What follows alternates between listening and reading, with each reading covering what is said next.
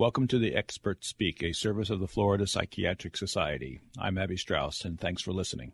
Each passing year sees additional states that allow marijuana to be legally used for medical and or recreational purposes. Many people still debate the clinical aspects of its danger or not, and when and where aspects of the cannabis plant may indeed have a real clinical role. But there is another aspect to this movement, namely the conversion of marijuana sales from illegal to formal retail systems. What types of industry and governmental standards exist? On June 11th, 2014, Dr. Kimber Richter from the University of Kansas and Dr. Sharon Levy from Harvard Medical School co-authored a perspective published in the New England Journal of Medicine. Both doctors have agreed to talk to us about that perspective, and thank you both so much for being with us. What is the history of the article? How is it that the idea came to the both of you to write it? Either one of you can start, please. This is Kimber Richter, and for me, I was concerned about changing how we approach marijuana. I had a lot of concerns around it, and for me, it centered on what I knew had happened with tobacco over the last 100 years. So I decided to try play with that, and I knew I needed somebody with more of a background in substance abuse and its effects on children. So I approached Sharon, and she was happy to work on this. What did you basically say in the article for people who have not read it? What was the premise of the article? The premise of the article is that legalizing marijuana for retail sale, the way it's been done so far in the two states that have instituted this as a new policy, can lead to a series of predictable consequences that are very concerning to us and to many of our colleagues. Speaking as a pediatrician, I think that there's particular concern around child health and adolescent health. If we look at history, as Kimber pointed out, we can see what's happened with the tobacco industry and how the marketing and sales of illegal product has really impacted public health negatively and continues to do so today. And the concern is that allowing the free market to determine how marijuana is used is probably not the best thing to do in terms of public health. So are we concerned about, to put it simply, corporate social responsibility, that they may be doing something more for a profit motive, which corporations do, and I'm not saying that's necessarily wrong, but in a case when there are also real health risks, just like with tobacco industry and all the arguments we had as to whether or not it was dangerous? You're talking about that sort of thing. That's exactly right. And again, I agree with you that there's nothing wrong with profit motive per se. When we're looking at a profit motive that's tied to a substance that's known to be addictive and has well-defined health consequences, then I have concerns. Is there, as we stand right now, anybody going to monitor the production, the quality, the purity, the strength once the industry start to produce it? Do we have any overseer? Well, it's interesting because this is being done state by state, and so it's up to different states to set up regulatory frameworks. And I'm just trying to remember of the two states where it is legal right now, they both have sort of set up or have outlined what their regulations will be like. And in one of the states, I'm sorry, I can't remember which, it's more around working environment and the worker safety. It's kind of like how you would think about the production of a car, sort of production standards and worker safety. In another state, they're voluntary testing of the product. It's not clear what they're going to be testing for and what are the bars at which someone will have to say there is a problem. There are no standards. Knowing what's in the product and making sure workers are safe, there are no standards in terms of contaminants and things like that. They're trying to regulate it, but it's like regulation without any kind of safety endpoints. One of the things that bothers me is that with all the medications that are FDA approved, we have a system called MedWatch, and if there is a side effect, we report it, or at least we report it to the manufacturer, who in turn puts it into a database, and then it's reported to the FDA. And if over a series of multiple reports begin to see a pattern, then we have authority to go back and force that drug to be looked at, maybe redefined, and maybe even taken off the market. Do you know of any such system going like that for marijuana? I don't think that there is such a system for marijuana, and very much like tobacco, the consequences of marijuana use are predominantly long-term, so they are harder to pick up. We all know the story of what happened with tobacco. It took a long time, despite what we know as a very, very substantial relationship between tobacco and health outcomes like lung disease and lung cancer and heart disease. It actually took a very, very long time to establish those associations, even though they're very strong.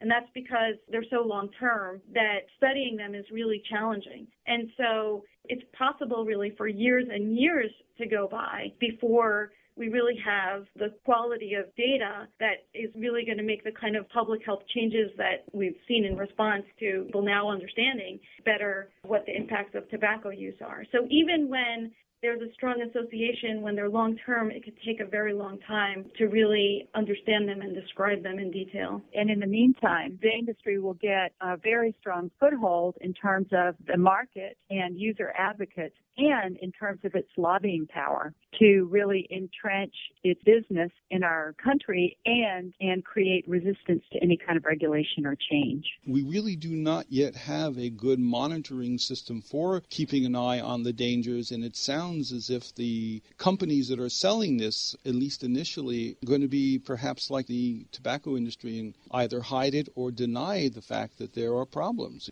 Really, to me, the nub of the problem is that we know that there are harms associated with marijuana, but none of the policies that we've been seeing coming forward, including medical marijuana and legalization, are really addressing the known harms of marijuana. Any kind of policy that would take that into account would also take into account the fact that if we increase prevalence, the current known harms are going to increase. If we increase the freedom of marijuana producers to produce and market their product, then we'll see changes in that product. So there may be more harms that are coming from the new product, and we don't have a surveillance system for that either. So as professionals in the medical community, what do you see? Project if you can, project if it's possible, of what the saga of the tobacco industry history will mean to the clinical world as marijuana is more and more available. Are we going to have to address marijuana use the way we have to address tobacco use? I don't think we have to project too far. I think we're already seeing it. There have been increases in high school students who use marijuana daily. I think actually a couple of years ago, the percentage of high school students who smoke marijuana daily surpassed the percentage who smoke tobacco daily. That's because the perception of harm has really decreased the current public discourse over marijuana. So we hear a lot about potential good of marijuana. We hear often that it's very benign and that its risks are overblown. I think that there's a lot of very good research that shows that there are very substantial risks, and particularly youth. This is really a tremendous amount of confusion around that right now. Even when a message is given in a neutral way, or there's an attempt to give a message in a neutral way, I think it can still be confusing. I saw a 15-year-old patient yesterday who told me that she became interested in using marijuana after watching CNN special on medical marijuana, and she came to the conclusion that it's actually not harmful, and she started using it, and of course now a year later she's presenting for treatment for marijuana use disorder. So we're already starting to see these increases of a product that's known to be addictive and is known to be associated with harm throughout the lifespan, but particularly in youth. I'm afraid that those numbers are going to continue to grow.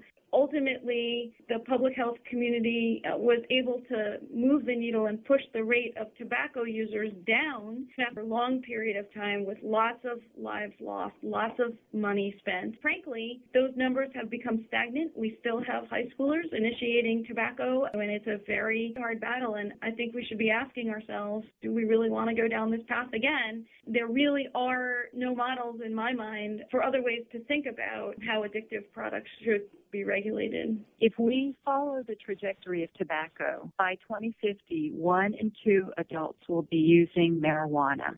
Then, by the end of the century, if we wake up to it and start trying to push down the prevalence, 1 in 5 will be using marijuana. It'll be about the same for kids. 1 in 5 will be using marijuana. Do we want 1 in 2 Americans using marijuana by the middle of the century? Do we want 1 in 5 adults and kids using it dependently by the end of the century? And what does that mean? And we're all thinking about smoked marijuana, but what is being sold in Colorado and and in Washington right now is marijuana oil that is nearly 100% THC, that is baked into cookies that deliver about 16 joints worth of THC. We're seeing marijuana wax that people are putting on the end of a nail and using blowtorches to vaporize it and inhaling it. So you're having lots of high people passing around a blowtorch. And we know that the more intense the drug is, the more likely it is to set up a cycle of dependence. People need to say by 2050, do we want 1 in 2 Americans using marijuana, but not the marijuana that we know, this super pure THC distillate, and suffering from the harms of that? I don't. I think most people wouldn't. What we're pointing out is that the history of tobacco use was very reactive on the part of the public health community and when the tobacco industry was forming for us to be able to foresee the consequences. Do we want to repeat that reactive history, or can we be more proactive now that we do have the tools? It's very confusing for people when they hear that we're going to decriminalize marijuana, which suggests, at least at lower doses, that it's not so dangerous. And yet at the same time, the molecule is being given the label of a medicine, and it's very confusing to figure out which way to go, because if it's a medicine, it clearly should be regulated by some mechanism, but if it's just for recreational purpose, by almost definition, it's not regulated. Very confusing. When the tobacco industry history gets involved, I'd love your thoughts. What's happening now is not decriminalization. It's not lowering the penalty for using marijuana, changing it to a misdemeanor rather than a felony. It is opening the door to industrialization and leaving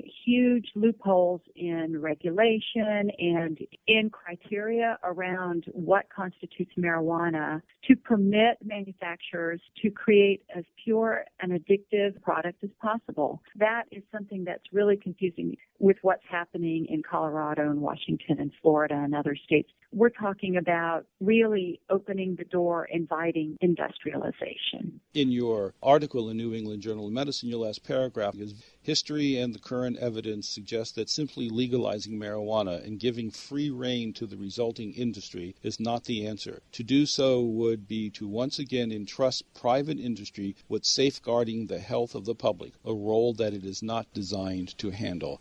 That was Sharon's thought. I think that really encapsulates what the concerns are. If we allow an industry to form with very minimal regulation, we're already starting to see changes to the product, more concentrated forms of cannabis, new ways of delivering cannabis that might make it both more appealing and also more addictive. And why would an industry do that? The job of industry is to sell more product. But that's really at odds with public health here. To protect the public health, we don't want to just maximize how much of this product we push out. There has to be some mechanism in between industry and the public in order to protect it, and we're really not talking about that. We really have been very unimaginative when we think about how we might regulate this and how we might do a better job and avert some of the concerning consequences. We see universities open up, supposed universities, of how to be an entrepreneur in the cannabis world. Very interesting. Just a very brief thought. As a pediatrician, my heart, of course, goes out for children like Charlotte Figge that we saw on CNN. I'm not at all sure that the current way of distributing marijuana as a medicine is in her best interest or the interest of other children with such conditions. You know, if you saw the story on CNN, you may have appreciated that the burden of identifying the best strain of marijuana and selecting the plant and even extracting the oil all fell to the parents and the family, and really she had pretty minimal guidance for using a psychoactive medication. I think that is really not in her best interest. I talk to some of my neurologist friends and say, wouldn't you really like to have control over how much of an anticonvulsant you are giving to a child? If marijuana helps a kid, wouldn't it be nice to know just exactly what you are dosing this child with? And they all say yes. They all say yes. Kimber Richter is from the University of Kansas and Dr. Sharon Levy from Harvard Medical School, talking about some very critical issues about the reality as marijuana becomes legalized and it comes to market, and they're very legitimate concerns. I thank you both for being with us. This, again, has been very interesting. Thank you very much. Bye-bye. Bye.